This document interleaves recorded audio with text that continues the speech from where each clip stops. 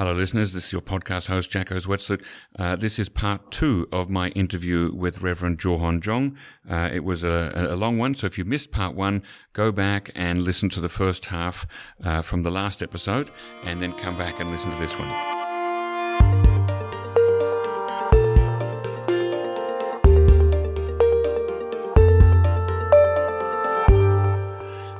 Coming back to the idea of the Korean people solving the problems by themselves without outside interference, these days the world is facing problems that no nation can solve alone. For example, we've got the current COVID-19 virus pandemic, and we also have the much larger and long-term problem of global climate change, and no country can solve them by themselves.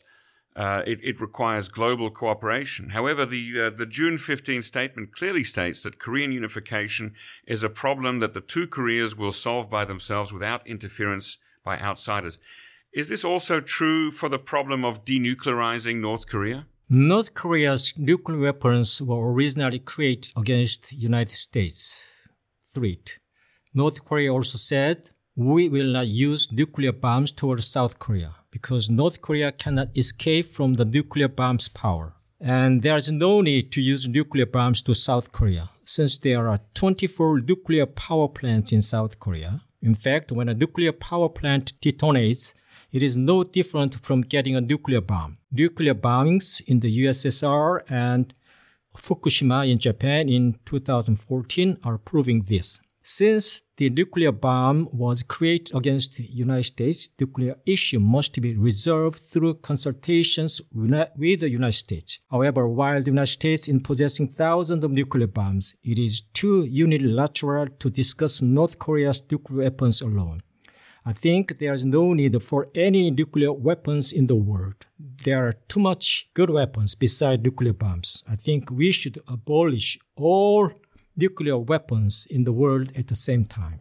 Do you see a contradiction between the idea that denuclearization of North Korea must be solved by the United States alone, and on the other hand, Korean unification must be solved by Koreans alone? Do you see any contradiction or tension between those two ideas there? There's a lot of tension. I heard that the late Kim Il-sung, the founder of North Korea, left a will not to develop nuclear bombs. Really? To his son, Kim Jong-il. But somehow, the Kim Jong-il, they developed nuclear bombs. So do you believe that Kim Il-sung did not have a nuclear weapons development program while he was alive? I don't know much about it, but I heard that, The Kim Il-sung saw how disastrous the victim was, The last line of the June 15 statement says that Kim Jong-il would visit Seoul at an appropriate time. Obviously, he can't come anymore because he died in 2011. But when he was alive, did you really expect to see Kim Jong-il come and visit Seoul? Well, I didn't expect it would happen. Time has not arrived. And it is a total different picture that Kim Jong-il visits South Korea from South Korea President visit North Korea. I don't think it's not easy. Did the death of Kim Jong-il have a big impact on inter-Korean relations? I don't know exactly. However, I know that North Korea is not a country where one or two people decide everything. North Korea has a collective leadership system.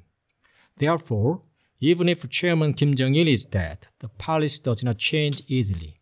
In contrast, South Korea and the United States change the policy easily depending on who becomes the president. Trump wants to change the Obamacare system now. So, if I understand you correctly, you're saying that the leader is not so important because it's a collective leader, it's a collective decision-making process. That's right. So even though Kim Jong-il died, the main policy did not change in North Korea, I think, But the Kim family seems to have a special role in North Korea, doesn't it? I mean, you just said a few minutes ago that on the Uri Minjokgiri website, everything is because of the grace and loving care of the fatherly leader, just like Christians thank God. Is the Kim family like a kind of God in North Korea? Well, as a symbolical figure, but in reality, I don't think that he acts like a god. Do you remember when Dennis Rodman visited North Korea a few years ago? That's he right, was. yeah. You probably remember when you lived in America. He was a famous basketballer. That's right. But most people in North Korea did not know who he was. Yeah. The decision to invite him to North Korea 2 or 3 times, 3 times maybe. Do you think that was an example of collective decision making, or do you think that was Kim Jong Un saying, "I want him to come here"? Yeah, that's private things. And then Kim Jong Un had a friend while he was in Switzerland. Yes. So he wants to, his friend to come to. It's, I think, a Portuguese friend. Aha. Yeah. So it depends on, this personal need. Yeah. But the national issues, I don't think he is the only person. Now, I want to come back to the topic of the separated families, because we started with them. They were the third point of the statement that North and South Korea would work together to resolve humanitarian issues, including exchange visits by separated family members. Now, as you of course know, every year more and more of them are dying, and so we have fewer and fewer of these separated family members left. In the 10 years after the signing of the June 15 statement, there were 21 rounds of family reunions, sometimes by video and sometimes in person in Kumgangsan, in Seoul and other places, in Pyongyang. But in the last 10 years, there have been only 3 reunions. The last one was in August 2018. The North Korean government has not made it easy for the South Korean government to have as many reunions as it wants. Sometimes it seems the South Korean government, President Moon himself, proposes, let's have a reunion, and North Korea either doesn't respond or responds negatively or pushes it down to a later date, says, let's talk about it later. Do you still have hope that people who are alive today and who have relatives in North Korea will see them again before they die? Well, this is only hope. No one can predict in the future. It can be done tomorrow, or it may not be happened for long years. Nobody knows. That's all I can say. When North Korea rejects the proposal to have reunions, why does it do that? I think they want to show their weakness, expose to the families. The North Korean government's weakness. Yeah. Their, in economic way or in some way the socialist country some suppressed personal thoughts.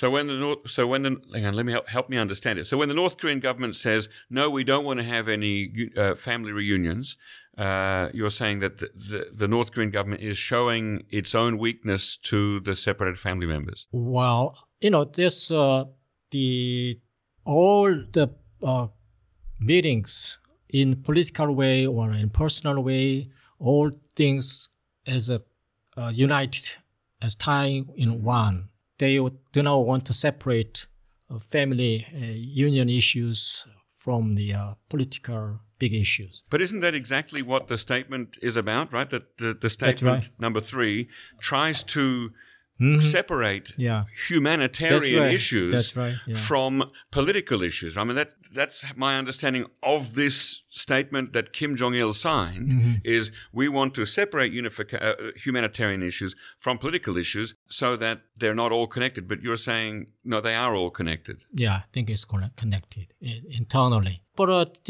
they do sometimes. They want to sustain the status quo, naturally. So they want a big event for union of families. One thing that I've wondered about for many years is why there is no postal exchange between North and South Korea. You are aware that between East and West Germany, family members could write letters to each other for many years before unification. But since 1953, there's never been a postal exchange between North and South Korea, even though South Korea has suggested it sometimes. And I wonder, it seems like such an easy thing to accomplish because it's much easier than family reunions. You don't need to move people anywhere. South Korea can take some bags of letters to Panmunjom, give some money and say, please deliver these letters. It never seems to happen. Does your committee have a position statement about postal exchange? I heard that the North Korea has a long time ago has some difficult system to locate the separate families from the South. In North Korea, even in South Korea, if we have relatives living in other parts, we have a disadvantage. To become official position or to go abroad, if in South Korea, people had families in North Korea. Yes. If governments knew that under the dictator's government, we cannot go abroad. We cannot to be a government position. So there were some restrictions. Even same thing in North Korea, I think.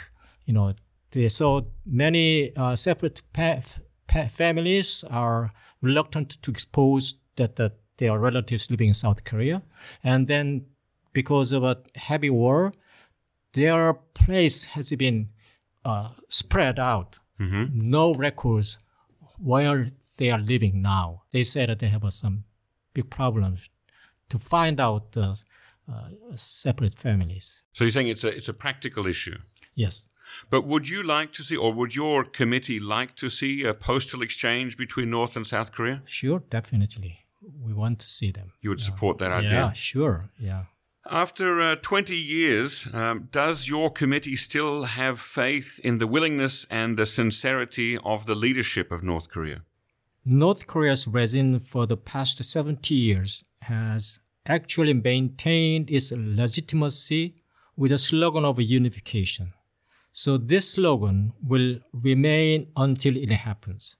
I cannot predict how much authenticity North Korea will maintain. In order to achieve a true unification, South and North Korea peoples of established must lay down their own powers and wealth. Especially military groups in South Korea and North Korea will be the main obstacles for unification, I think. So I'm not sure if that means you believe that the North Korean leadership is willing and sincere or not. They have to, because they maintained their government through the slogan of unification. Mm-hmm. They unified peoples under the slogan of unification. So they cannot change easily the slogan. How do you feel about the South Korean government? Well, South Korea in the beginning, after the establishment of the government, the unification was the main issue. After the 1980, the booming about economy, mm-hmm. the people's mind changed. The priority is not the unification, but wealth, money. So, but we still have here in South Korea a Ministry of Unification. In fact, we have a nominated new unification minister. Do you know Lee In-young personally? Yeah. Yes. Is he an old colleague, friend from many years ago? No, because I lived in South Korea, United States right. for a long time. But I met in few occasions. Yeah. And does he seem sincere in desire for unification? Well, I think so, yeah. And of course, Park Ji-won, now head of the NIS, and So-hun in a new position. I think he's the best person for the position. So this is Lee In-young or Park Ji-won? I think both. I think both. Both, okay. So the South Korean government still seems to be interested in some positive development. Right. But I wonder, when North Korea...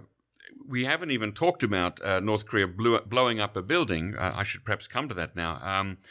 It seems like President Moon Jae-in has tried very hard, much harder than Park Geun-hye and Lee Myung-bak, to make some progress with North Korea, always speaking nicely, offering carrots instead of sticks to North Korea, having 3 summits with Kim Jong-un. What does President Moon receive in return? North Korea blew up the Inter-Korean Liaison Office one day after the 20th anniversary of the June 15th summit joint declaration. Why? Why do you think that is? Well, in fact, no matter how strong the will of President Moon Jae-in is, mm-hmm. it must not be done without President Trump's permission. And he said already, Trump said, and President Trump cannot do anything in relation to North Korea issues without so-called neocons in Washington permission. The neocons? Yeah. When Chairman Kim Jong-un went to Singapore over a few days by train and met with President Trump, everyone believed there was some kind of a pre-agreement in advance. However, the negotiations were broken. According to Bolton's memoirs recently published, two theories are possible for the broken. One is that President Trump thought to come out of the negotiation from the beginning and prepared for the leaving the table if he failed in a request. This was shown clearly remarked in the book when Bolton was trying to persuade Kim Jong-un on the conference table. The Secretary of State Pompeo, who sat next to Bolton, gave a note saying, "He is so full of shit." The second theory why the meeting was broken is what Bolton says is up to him. In fact, Bolton was not originally invited to the Singapore talks, but later, under the pressure of the so-called NACON, the Washington family, President Trump see him sitting.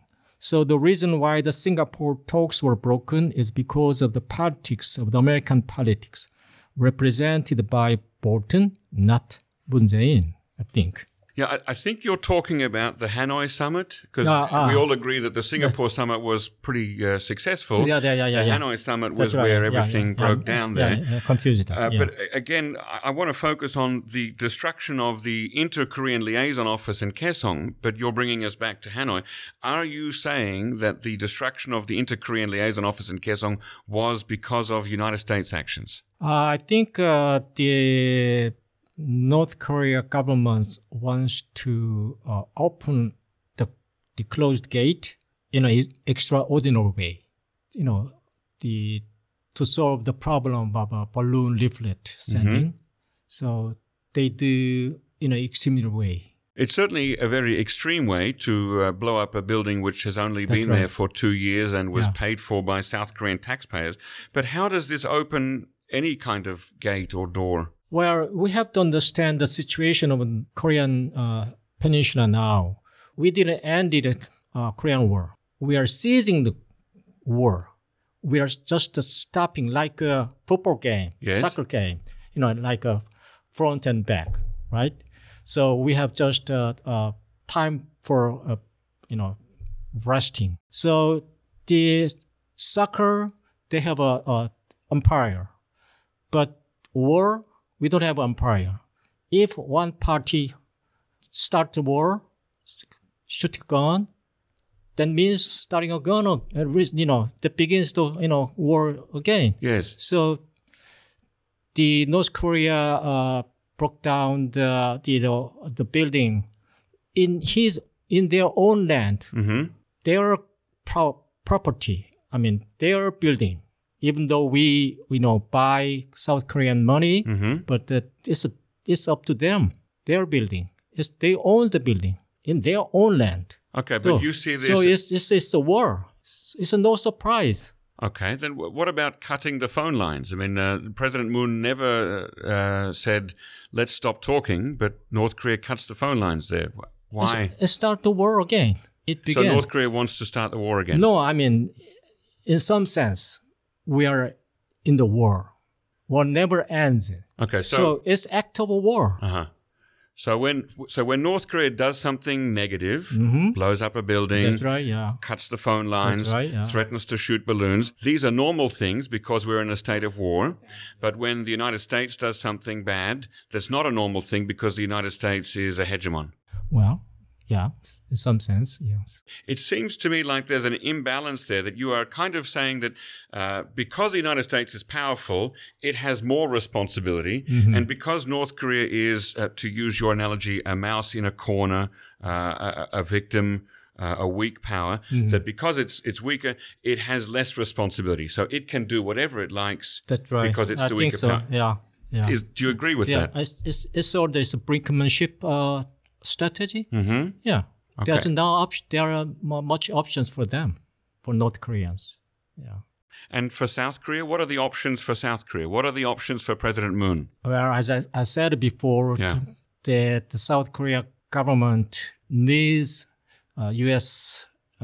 admission or permission to do something.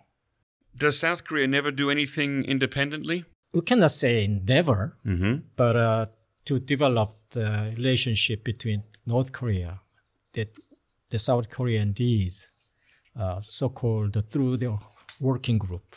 So the 2007 summit with Roh Moo-hyun and Kim Jong-il, that was during President George W. Bush's presidency. Did Roh Moo-hyun receive American permission to go and have that summit? Sure. Without the U.S.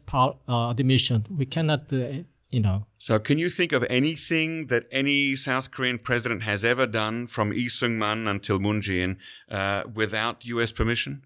I mean, it depends on issues or matters. Yeah, we're just focusing on inter-Korean relations here. Inter-Korean relations, I don't think so. There's nothing. Nothing has been done without U.S. permission? No. Okay. Well, now, President Moon still believes that he's going to meet Secretary Kim Jong-un before the U.S. presidential election in November. Why do you think he is so optimistic? I don't know. It depends on his personality. But I think North Korea will not be deceived twice. We'll never see again negotiation between North Korea and South Korea without changing U.S. hostile policy against North Korea. This change must be realized in two stages. The first is the withdrawal of the containment policy. If not completely, sanctions should be eased for materials related to livelihood. And secondly, the abolition of the ceasefire agreement and the initiation talk for the peace treaty. I don't know why President Moon is optimistic. Maybe he's an optimistic person. Do you share his optimism? What do I do? I'm a Christian pastor. As a German theologian Moltmann says, Christianity is a religion of hope. The faith of a resurrection means seeing hope in the grave of death. As a Christian pastor, what about human rights in North Korea? What do you think about them? Are you concerned about human rights in North Korea? Yes, I'm concerned it. But let me explain one more. Have you read the World Human Rights Report issued by China? Maybe you read by US. Human rights issue seems like an absolute concept, but it is a relative concept. Some human rights are permitted in one country, but not in other countries. Is it racist human rights violation? Is it a violation of human rights when someone owns guns and point to some?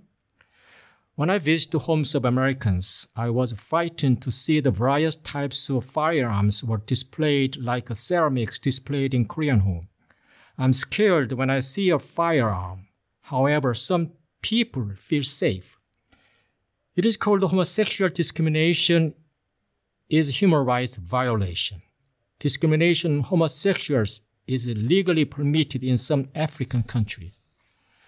6 years ago, about 20 pastors of the Korean Christian Council visited the U.S. State Department, and on the day we met Dr. John Merrill, who retired from the U.S. State Department after serving for 30 years with the Korean Special Team. He said that all North Korean defectors saying on North Korea human rights violations were false. He said they lied to make money. I'm not saying that the North Korea has no human rights violations. Every society has its own problems. Now, South Korea is the most highest country in suicide. Many suicides are happening now due to human rights violation. There is a saying in the Indian proverb that you should not talk about someone else without wearing leather shoes of his for 15 days. If you walk on a rough mountain area, wearing leather shoes that don't fit your feet will be hurt badly. How many children do you think were killed accidentally each year in the United States at home? 5,000.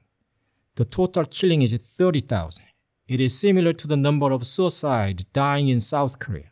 If you look at the statistics alone, America is a really dangerous society and South Korea is a difficult country to live in. So we cannot totally depend on the testimony of North Korean defectors. That's my argument. So when people talk about human rights in North Korea, you talk about human rights problems in America or human rights problems in South Korea or human rights problems in Africa. Yeah, it's a relative term. You see it as a relative term. So there's a kind of a moral equivalence between human rights violations in all countries. That's right. But what I find interesting is that how do we know the statistics you quoted? 5,000 American children die every year by accident. How do we know that? American media. That's right. How do we know that South Korea is so high in the suicide rate? South Korean media. How do we know about human rights abuses in most countries of the world? The media and other organizations, freedom of press, freedom of expression, That's right. freedom of association. How do we know about human rights abuses in North Korea? From the North Korean media? Well, Not so much. We have to see the problems from the inside, internally. Uh-huh. I can judge U.S. as outsiders, but sometimes it make it wrong. So if we want to really judge or criticize some things, you have to see it from the inside. Mm-hmm. I don't live in North Korea. No. So And because the North I Korea don't know has... about this is the violation or not. I know that they have no freedom Uh-huh. to move and then they have less freedom comparing to South Korea or other countries. But they have their own rule. Is there a freedom of the press in North Korea? Does the media have a freedom to report on bad things and accidents and... North Korea is a socialist country. Yes. Yeah. So they want to talk about good things on North Korea, not bad things. Yeah. It seems that this is also connected to the problem of political information being sent into North Korea, that the flow of information is very dangerous to the North Korean government. Yeah. No internet in North Korea, you cannot phone North Korea, can't email somebody in North Korea, can't read a South Korean newspaper in North Korea, can't read a Japanese newspaper in North Korea or an American newspaper in North Korea. Well, some elite people, they can approach the outside of the media. And then I heard one time for a few years back that defectors called the families in North Korea insults I don't know how, but yeah. There is some danger there. That's right. Yeah, right? If their yeah. relatives in North Korea are found with a cell phone talking to a relative in South Korea, there is some danger, very serious danger. Yeah, I met one defectors who knew more about South Korea, the soap opera. I don't watch it, but she knew almost every opera she watched in North Korea. Somehow, illegally, anyhow. North Korea, of course, has very strong words about people who left North Korea and came to live in South Korea. They call them human trash and other very strong, aggressive words. That's right. Okay, let me put it the other way. When I leave the U.S., there are many defectors from South Korea. And then many of them had a problem in South Korea. Financially bankrupt or, escape from a debt. So I think North Korean defectors, why do they flee from North Korea? Maybe mainly for food or because of hunger, or they did some mistakes or evil things. So they flee from their own country. So do you, generally speaking, do you believe North Korean defectors when they talk about their experiences in North Korea? Depends on how see me. Yeah. Yeah. What did you think about the United Nations Committee of Inquiry report that came out 6 years ago about human rights abuses in North Korea? Have you looked at that? It's available in Korean. That. Yeah, I heard that. Yeah. There are some sense, some is true, but I think most of them is not true. Most of it is not true. Yeah. Even though they went through a legal, sort of almost like a court-like procedure to give their testimony, and many people were interviewed, you think generally most of it's not reliable? No.